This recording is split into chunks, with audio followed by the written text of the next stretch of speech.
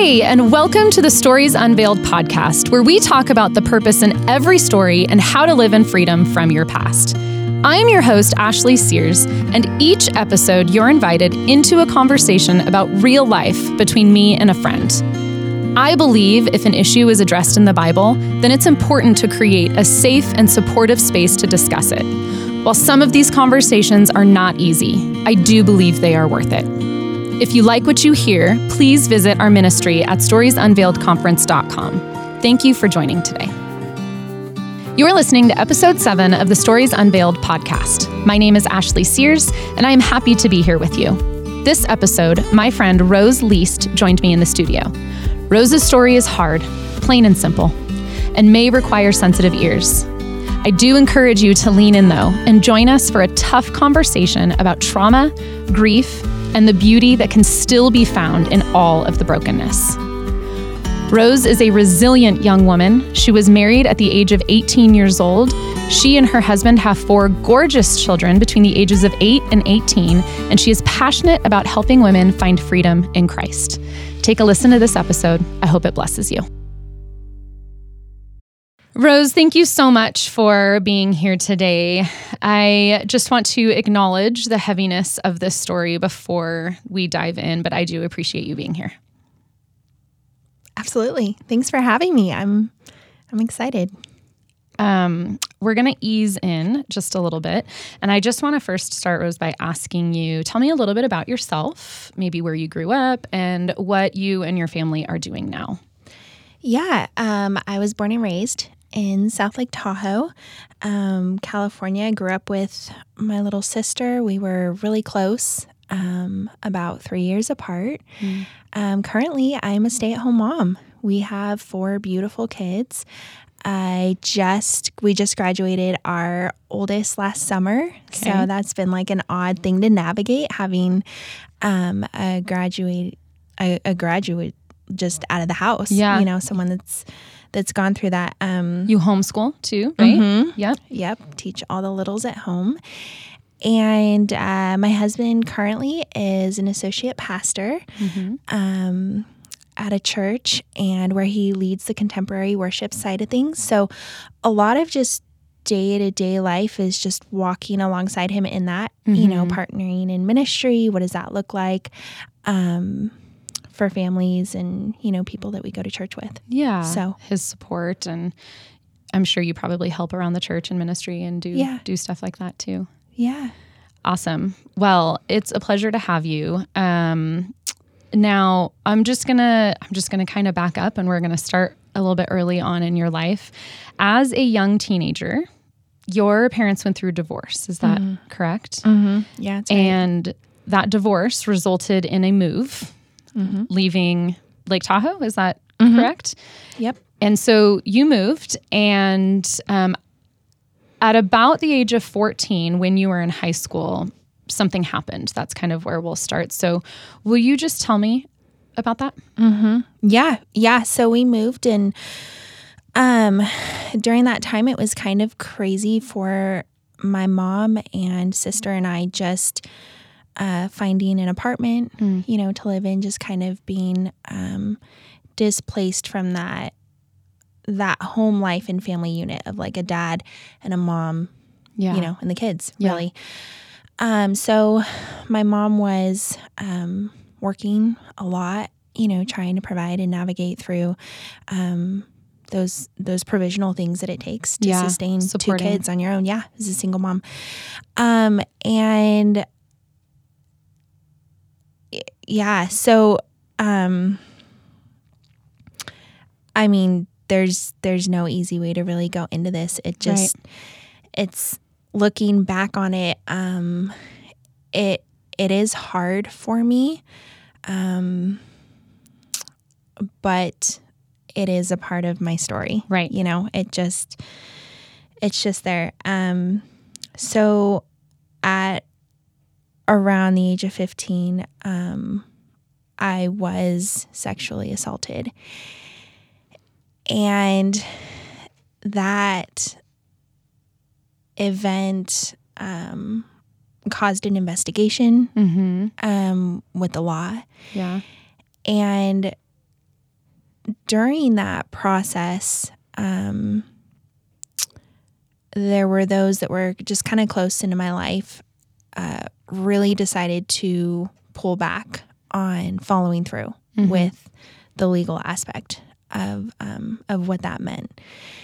And the decision to pull back, looking, at it now, I think really just created and planted a seed within me, almost to where it just caused me to feel like there's nothing worth fighting for. This something really tragic had just taken place, and ultimately something was taken away from me that I have never been able to gain back. So you were assaulted, and legal proceedings should have happened in your family or parts of your family. If I'm understanding this correctly, they decided not to really follow through with legal charges. And did you feel like maybe you weren't being protected? Oh, yeah, 100%. I mean, the facts were there. The evidence was clear. So many things that really could have just shut down that whole thing. Given closure, even though you can't really have closure, but to at least have justice for what happened. Yeah, and I think feeling like somebody's fighting in your corner. Yeah. That it was hard and it sucked, but that it was worth following through with because I mattered. Yeah. Yeah. So where did that leave you after that happened? What kind of happened next? Like, you didn't feel like anybody was fighting for you. There was nobody in your corner. You had suffered this. There's trauma with that. There's both physical, emotional, mental trauma. Like, where did that leave you? How, other than maybe having nobody support you or fighting in your corner, did you isolate? Did you, what was your relationship with your family at this point? Yeah, I mean, it was dark. It just, there was, I remember going back to some high school classes after it had taken place. And not knowing exactly why I was fully different, but like there was a hospitalization there that occurred, and there was a lot of medication that was prescribed by doctors, a lot of antidepressants. I mean, maybe 4 or 5. Yeah. And I remember using the phrase that people will say or think that there's light at the end of the tunnel. Yeah. But for me, there was just no electricity in my tunnel. It was forever dark, and there wasn't anything other than that darkness for me. So it was awful. So you were just left there. What was your relationship with the Lord at that point? Did you have one? Yeah, I knew of him. Yeah. I knew he was God and good and great.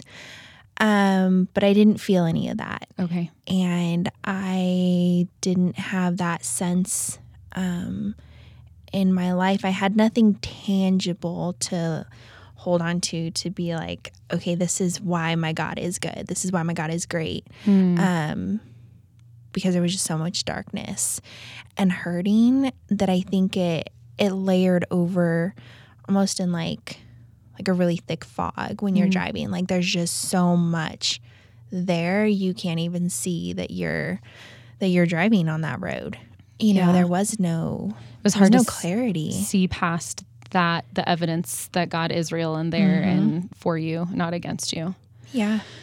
So, that was the first time, but that wasn't the only time that something like that had happened. Am I correct?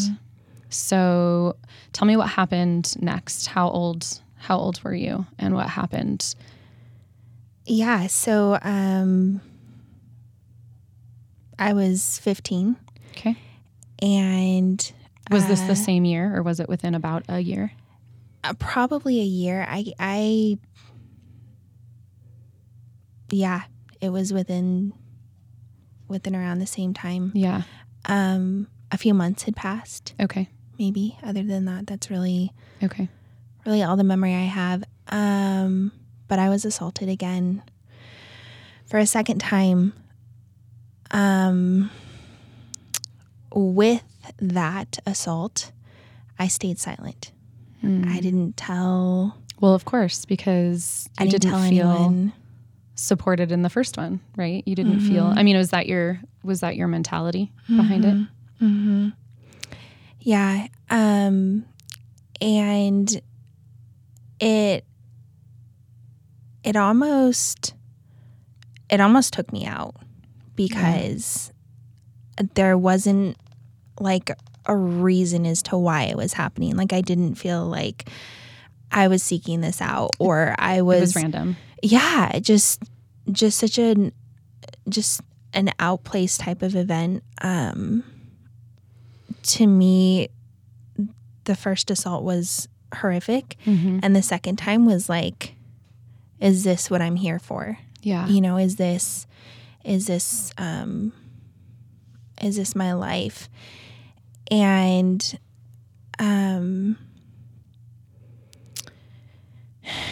yeah, I just stayed silent for so many years. Even my now husband didn't know for a while just kind of the events that took place surrounding that. And my second assault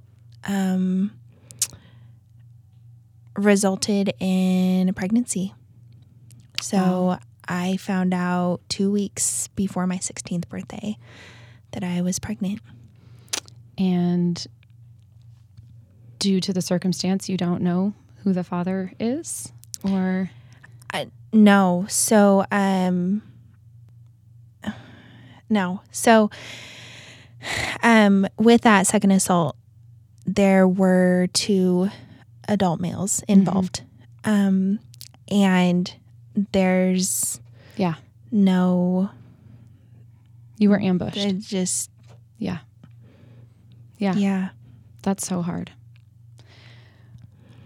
You had a choice in the matter. You stayed silent, and it resulted in a pregnancy right before your 16th birthday? Yeah, a few weeks. And because I have met your son, he's wonderful. The greatest. He is. You chose life. You chose to keep him. What was that like? What was your thought process? What were you thinking and feeling when you found out when you were pregnant? How did you tell your mom or your family? Like, what? Tell me about that. Yeah. So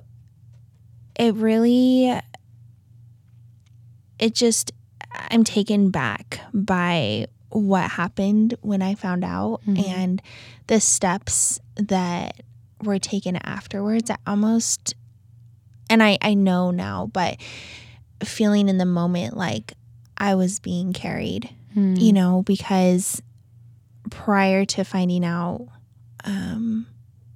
I was pregnant, again, I was super medicated. Yeah.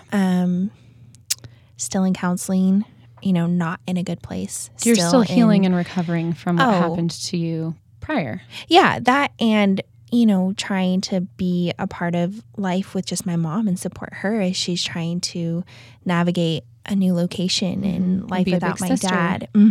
Yeah. And so I was really numb to so much around me that when I think about it now, I'm just like, how did I have the strength to say, okay, let's carry through with this pregnancy. Yeah. Let's carry it to term. Let's deliver this baby, let's raise this baby. You know, like You were I a didn't baby. even, yes. Yeah. I have a 15-year-old now and I am like, can you imagine? you're my Like, baby. yeah. Yes. You know, brush your teeth. Like Yeah. that's where I'm at with him. It's like reminding the basics, not like, is he equipped to help sustain a life? Yeah.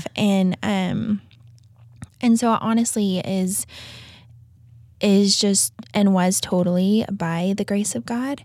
I had really good, supportive people in my life. I had a really cool gentleman who was like my 6th grade period, like catch-up class. I don't even know what you call it, but where like you do all your homework and stuff. So yeah, like a study hall or Yes, okay. yeah.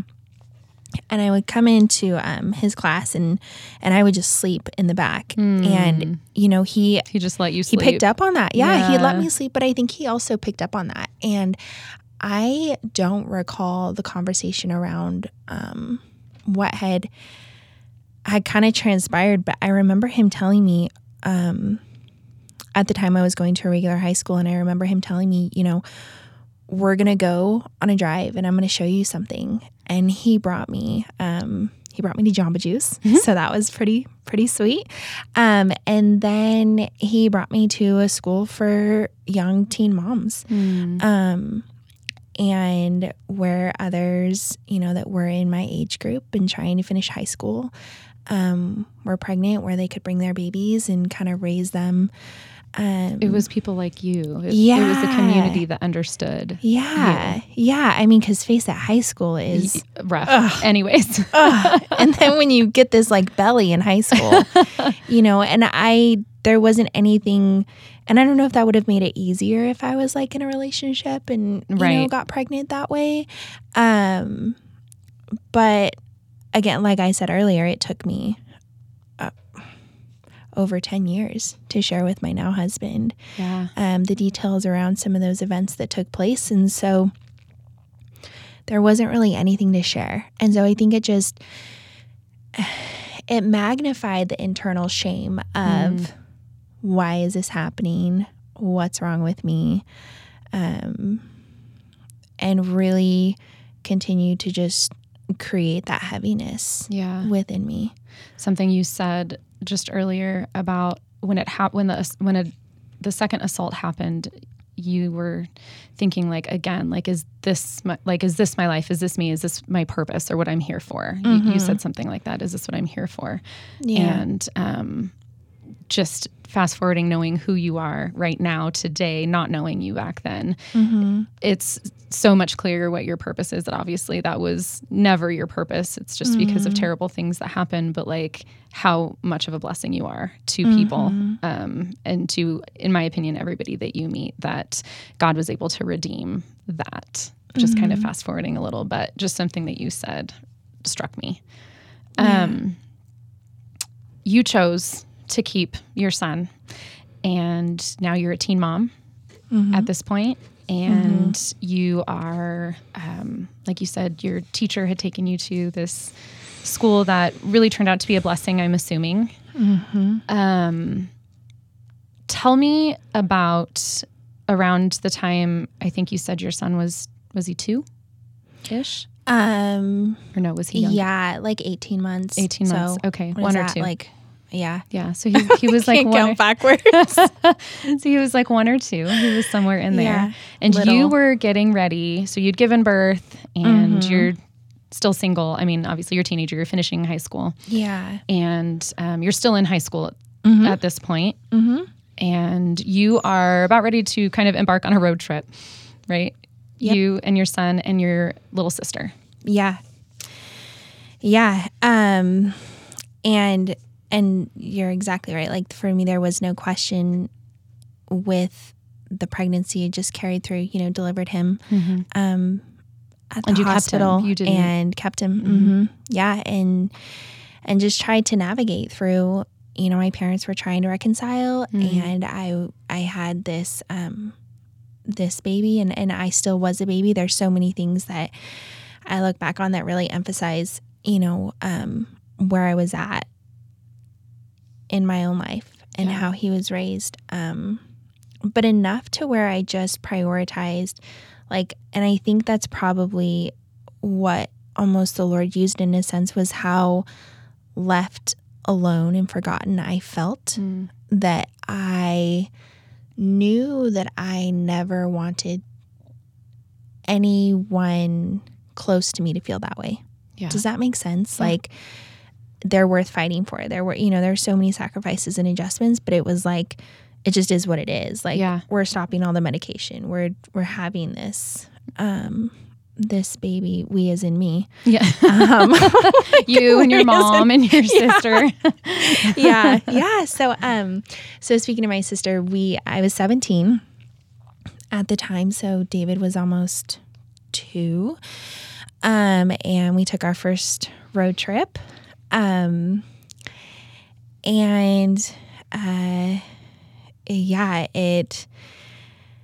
It resulted in a horrible accident. It was a rollover. You were driving? And yep. So I was driving. We went to go around a bend in Oregon, and the brakes on the vehicle had stuck. And so there was no ability to navigate that turn. There's no ability to slow down whatsoever. And so as the car accelerated around that turn, it ended up hitting a side of the highway. It lost control, and we just rolled like close to 2 football field yards of rolling in this car. And I've been through that stretch of highway that you were talking about. Yeah. Between Nevada and Boise, and there's nothing out there. Right. Yeah.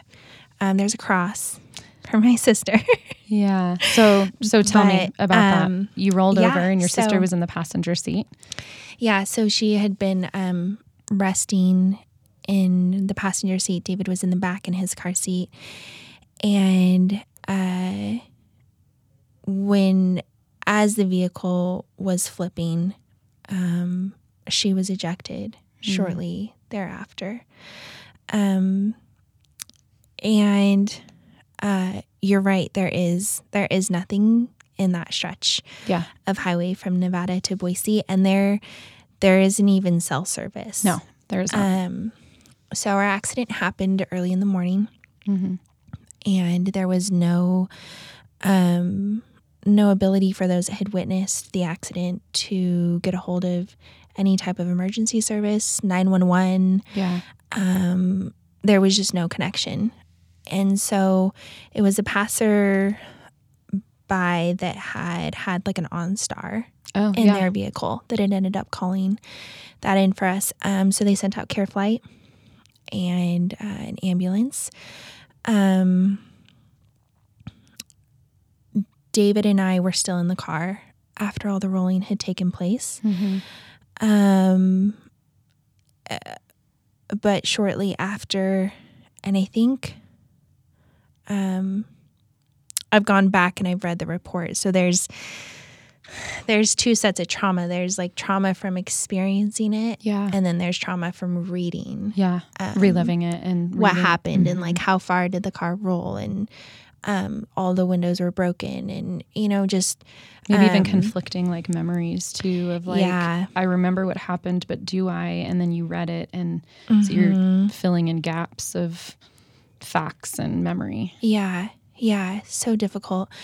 And so shortly after emergency services got there, my sister was pronounced dead at 14. I'm so sorry, Rose. Thanks. Yeah, there's really not a lot to say, losing somebody like that's so close, or even in that type of a situation. has been difficult for so many reasons. Right. You know, I mean, now as a mom, when I leave my eggs in the car and they go bad, like I feel the weight of the responsibility. Like I left my eggs in the car and they expired. But, you know, to lose, she was my only sibling. Yeah. And to have that, that loss, probably like didn't fully destroy me, but it was like a solid 98% of just, and that even took me a while. So because of the nature of the accident and how bad it was, the injuries that I sustained were just terrible. Yeah. So it's pretty wrecked. Yeah. Wow. You've just had tragedy after heartbreak and trauma. What's so amazing, though, is that your love for Jesus with your whole heart is contagious. And instead of blaming him for your situations, for the things that you've endured, I've literally watched you praise him for all the things that he's brought you through. How do you do that? Yeah, I mean, sometimes it's day by day and sometimes it's moment by moment. For me, I would say if I was alive and breathing, there was hope. You know, there was, I remember laying in the hospital and just from sustained injuries and contusions and I fractured my neck, a lot of brain swelling. I remember waking up and I couldn't see images. I could only see silhouettes of people. And in those moments, it's not even about like, how is my life going to look and how am I going to get through this? Like, it's just waking up, you know, and I think that for sure, is a huge component to just not giving up, you know, and staying in there and having that grit and finding what you can to find within yourself to keep going, you know, and completely in the Lord, you know, I mean, I say in myself, but, totally sustained by the Holy Spirit and his direction. There were people that had brought a radio and played worship in my room. You know, I was in intensive care for 10 days. Yeah. My parents didn't know if they had lost both daughters. Right. You know, it wasn't a thing to where my sister had passed and I got up and walked out of the car. Right. You were in critical condition. Yeah.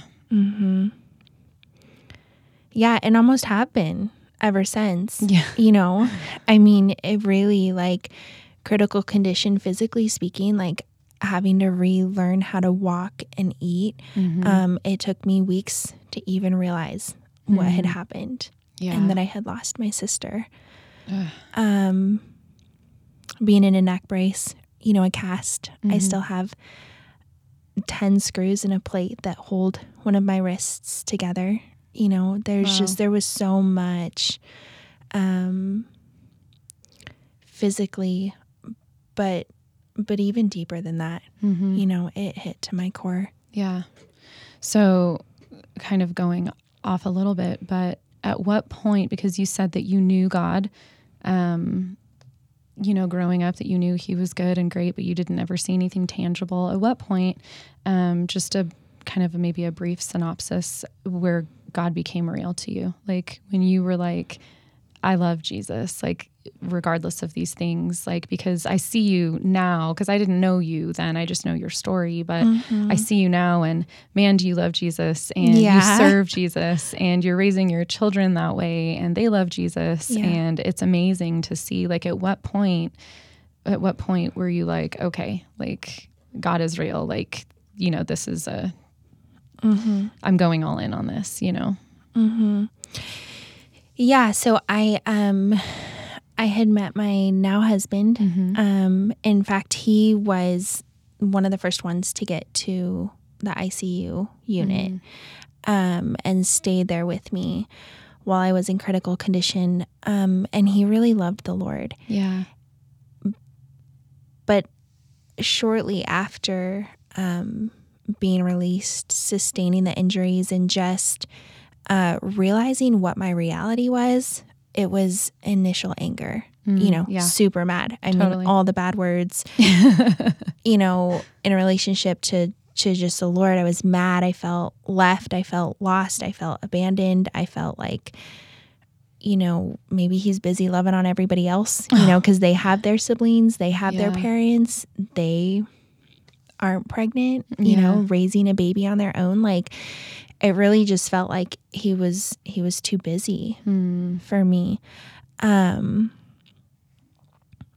so I can't like, well, maybe I can. So there's a conversation I was having with my husband, Jason, and he was talking about the Lord, and I was just not having any of it. And he had said, if you continue to talk about God this way, we're not going to talk. And like you and him? Yeah. Like the two of you have a conversation. Work, basically. Okay. Yeah. And there wasn't, it's almost hard to explain because there wasn't a relationship. Like, I hated men. I hated boys.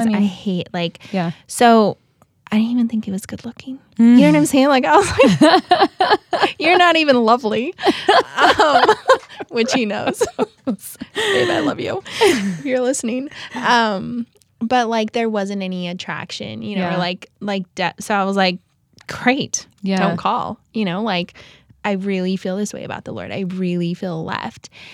And he had said something that really resonates with me now. And it was something along the lines of like, maybe the God you're following isn't Yahweh, like, isn't true, isn't God. And through that time, I mean, I couldn't move. I was pretty much stuck to laying down, couldn't care for David. I just had a lot of moments of reflection, and it kind of created within me a thought process of like, maybe I'm compiling this trauma and these events and the darkness in life, and I'm creating what the Lord looks like as a result of that, or like what he doesn't look like what he's not been because of that. And I started cracking open my Bible and just reading, verse by verse, and trying to hear and see who God is in the Word and in the Scriptures, opposed to who he was to me, or even who I had seen him in other people's lives that had disappointed me. Like, they were following the Lord, or they were leading, and then they had gotten pulled away or mixed up. And so really just from a complete point of desperation. Yeah. Of like, I'm either done, like this is the end, or there is something. Yeah, there's got to be a better way. I look at your life and your story, and it is such a testament to just redemption. And while your sister isn't here, she's with Jesus. Yeah. And just how God has used David. That is such an incredible story of truly light in the brokenness, a choice that you made in a really, really hard time, and really so many people wouldn't have faulted you for choosing something different. Mm-hmm. And here he is 18, Mm-hmm. 18 and just doing amazing things and graduated and has his life ahead of him and has such a promised future, and praying for him. Yeah. But it's just such a testament to look what God's done with such a terrible circumstance, but look what he created. And it's amazing to see. I always end this conversation with either anything you want to add, but also a question. And I'd like to ask for the listener who has experienced deep loss and trauma, like some of the things that you've talked about today, what would you tell them? That's super loaded, I know, because it's hard. Yeah. But I mean, we could spend months on that topic. Summing it up,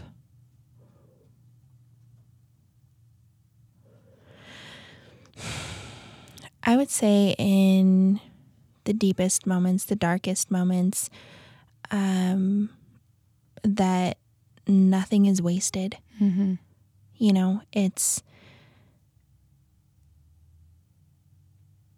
you're right. There's so much trauma and sadness that was a part of my life that I experienced. And yet that almost crippled me in a way to where that became my foundation of wanting to seek out light and wanting to seek out truth and wanting to understand who God is. And that all things work together for good for those that love him. And that almost kind of sounds like cliche, but it's so true to see, and worth it to see the positive and the good in the breaking and in the moments that are hard, in all aspects of our life.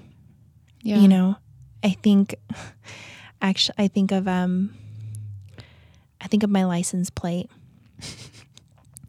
And I'll tell you why. So my license plate says laminin.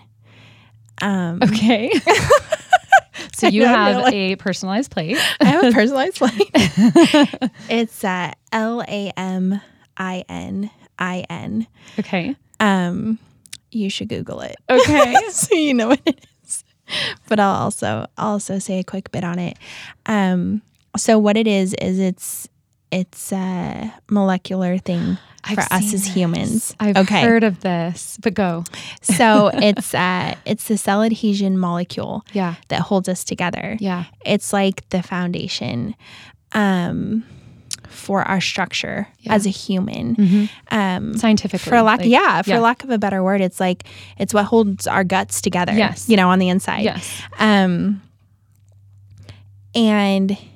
it's in the perfect shape of a cross. Yeah.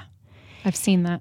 And it reminds me of that scripture in Colossians, and I want to say it's in chapter 1, where he holds us together. And that's, you know, it's not really any more grand than that. Yeah. Like, it's pretty basic, because there have been, you know, so many moments. It's crazy for me because the hospital that I gave birth at 16 was the same hospital that I was fighting for my life at 17. Wow. In intensive care. And the hospital is now located in the same valley where my husband and I do ministry. Wow. And I'm like, yuck. And then I'm like, yuck, but also, then I'm like, praise God. Yeah. But praise God. Yeah. I mean, I praise God and then it's yucky. I praise it with the, you know, I guess what I'm saying is like, is living with the Lord, walking with him isn't like a place of arrival. It's not like I left my yucky and now I'm with him. So it's like great and grand and there's no struggle. And there's like, it doesn't hurt, and it's not disparaging, and it's not like, the worst ever. It's together. Yeah. And so